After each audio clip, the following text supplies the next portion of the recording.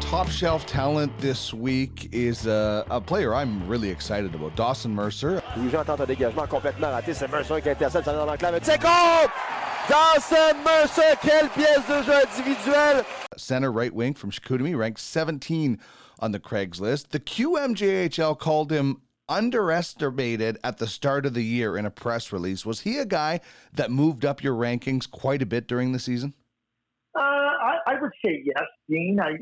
He was a player that's always been a really good, smart, versatile player. You know, that's identified by the center right wing. He can play both of those positions and play them pretty well. So, you know, when you have that type of versatility in your game, you're able to impact it in a lot of different areas. And I think that Dawson absolutely is able to do that. So, you know, but he's another one of those players, and it's really what I call a really good player that doesn't play with a lot of flash. But, you know, you watch the game and where are the scoring chances coming from? Oh, there's Dawson Mercer again. Who made that play? Oh, that's Dawson Mercer. Oh, who just won that puck battle? Oh, that's Dawson Mercer.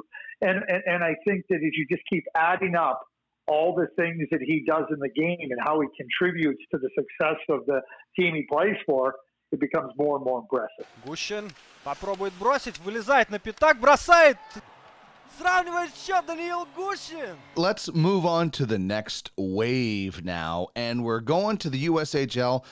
Player from Muskegon, the Lumberjacks, plays both wings, ranked 49th on the Craigslist. We're talking about Danil Gushin. You know, I don't think you would say that he has that blazing speed, but he has that quick mind to recognize where there's going to be an opportunity and then quickly take advantage of it, right?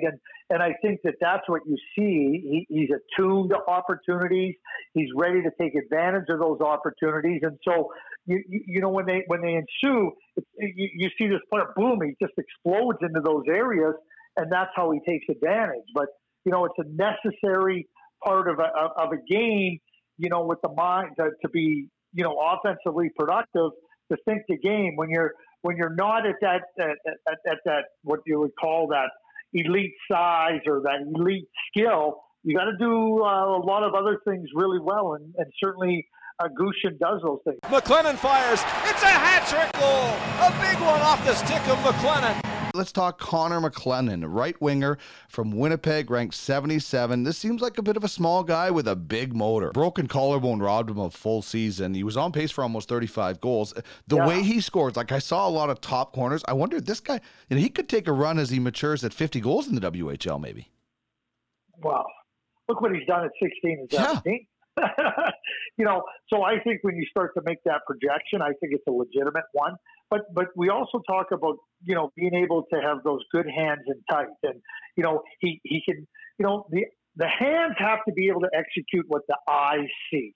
So when he sees an opening, he's got the hands to finish. And, you know, he's deceptive too with his shot because, you know, he can score from different angles with the puck, like whether it be with a quick snapshot or with just a deft touch or just moving a little bit and flipping it up.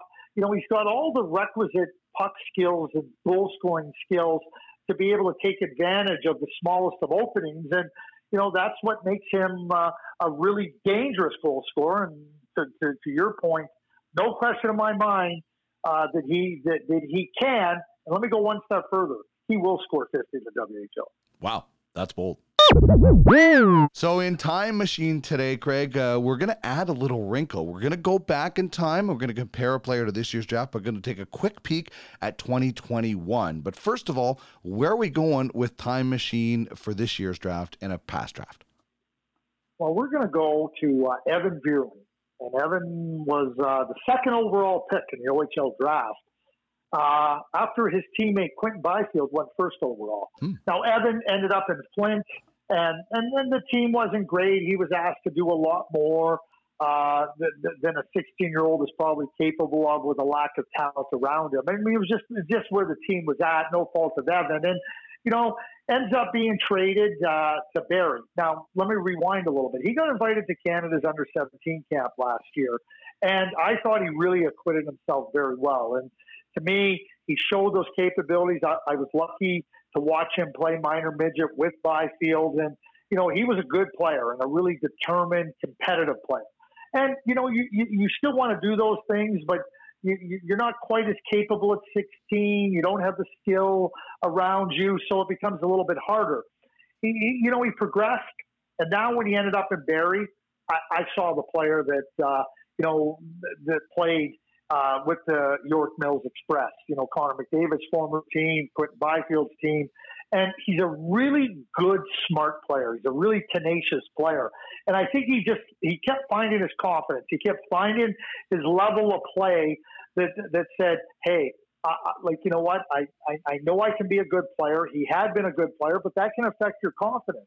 There's not one area of his game that stands out, but what he is the really good hockey sense, the really good ability to make plays at high tempo and high pace, and he's a really strong competitor. And I saw a really significant progress in his game from midget, 16-year season in the OHL to where he found himself heading into his draft year, and now. And I think he's a really good player. And the player that I would compare him to a little bit is Christian Dvorak. And Christian Dvorak ended up being a late second-round draft pick by the Arizona Coyotes. Now, Christian had hurt himself in his draft year, so that affected his where he got drafted. But I'd watched Christian play in midget. I saw him play before he got to London in London.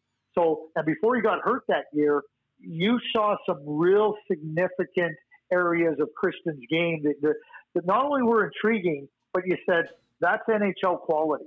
And that's where I see Evan Bierling. And, Christian, Evans played center. I've seen him play left wing. Christian was the same way.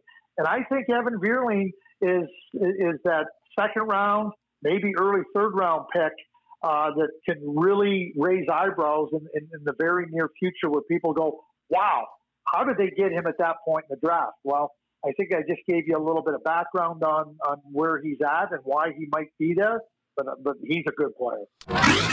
All right, let's take a quick peek at 2021. Who do you want to spotlight for this one? Well, why don't we go right to the guy that I think very well could be the first overall pick, and let's that's do it. Aatu Räty, playing with Oulu Karpat. And, he's a late birthday, but he does it all. He does everything in the game that is significant to winning, and the high-end skill. He's a great skater. When I say great, people might say, "Oh, is that Connor McDavid?" No, he's not Connor, but he's got great speed. Like Connor McDavid's on another planet. Mm-hmm. So let's just move him off of here, right? But the speed, the agility, the quickness, the balance, the leverage.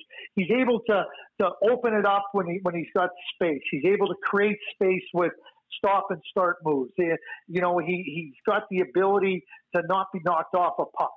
When he plays fast, and he plays with a pace that really forces opponents, to be uncomfortable. And some players try to push their pace higher, and they become uncomfortable. When he pushes his pace higher, he makes opponents uncomfortable. Great hands and tight. He can make passes. He can shoot the puck. He's got that sense and awareness of where everybody is on the ice. But he understands, okay, if I'm attacking here, what am I trying to open up? He's got that ability to be thinking 2 and 3 plays ahead, and he can make a play as well as finish a play. He's always attacking inside the dots. He's not playing outside. Even when he's outside, if you're playing against him, you better be prepared, because his mindset is, I'm bringing this inside. I'm bringing this in the attack to the net where people are going to have to defend me. And if you're going to give me space, I'm going to wire it. And if my space gets closed off, my teammates better be ready for a pass, because I'm going to deliver it to them.